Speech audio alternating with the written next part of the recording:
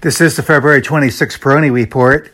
Given this week's heightened volatility, it's probably worthwhile referring to the volatility index, which at times can reflect complacency or fear or even panic.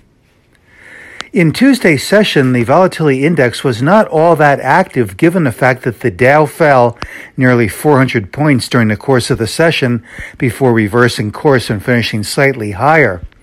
That day, the volatility index traded just into the lower to mid-20s, so not too much reaction in that volatile session.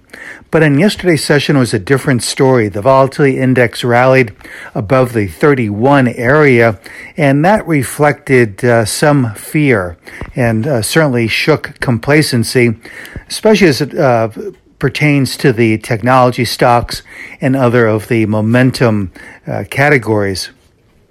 Looking at the short-term behavior of the CBOE Volatility Index, in October of last year, the Volatility Index moved above the 41 level, and then this past January, the Volatility Index rallied to the 37 area. So if you kind of draw a loose trend line there to those descending peaks, the possibility would be for the Volatility Index to rally into the lower to mid-30s, possibly to meet the upper part of that descending trend line. But it may be that yesterday's session was adequate in addressing some of the near-term price and sentiment excesses, and it might be the culmination of what we saw as a real disconnect with the momentum stocks versus the major market indices, in as much as they really didn't participate all that well. Not just this week, but in recent weeks, we've seen a real lag in some of the themes, including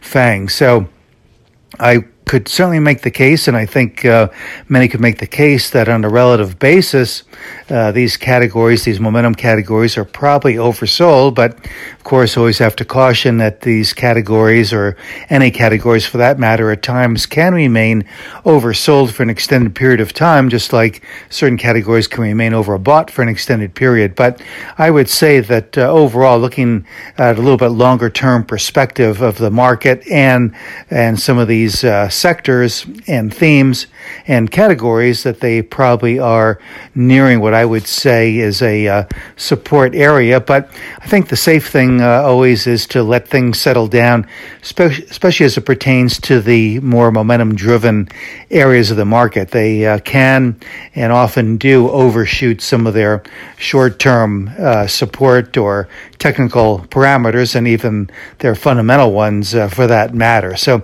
just have to reckon with that.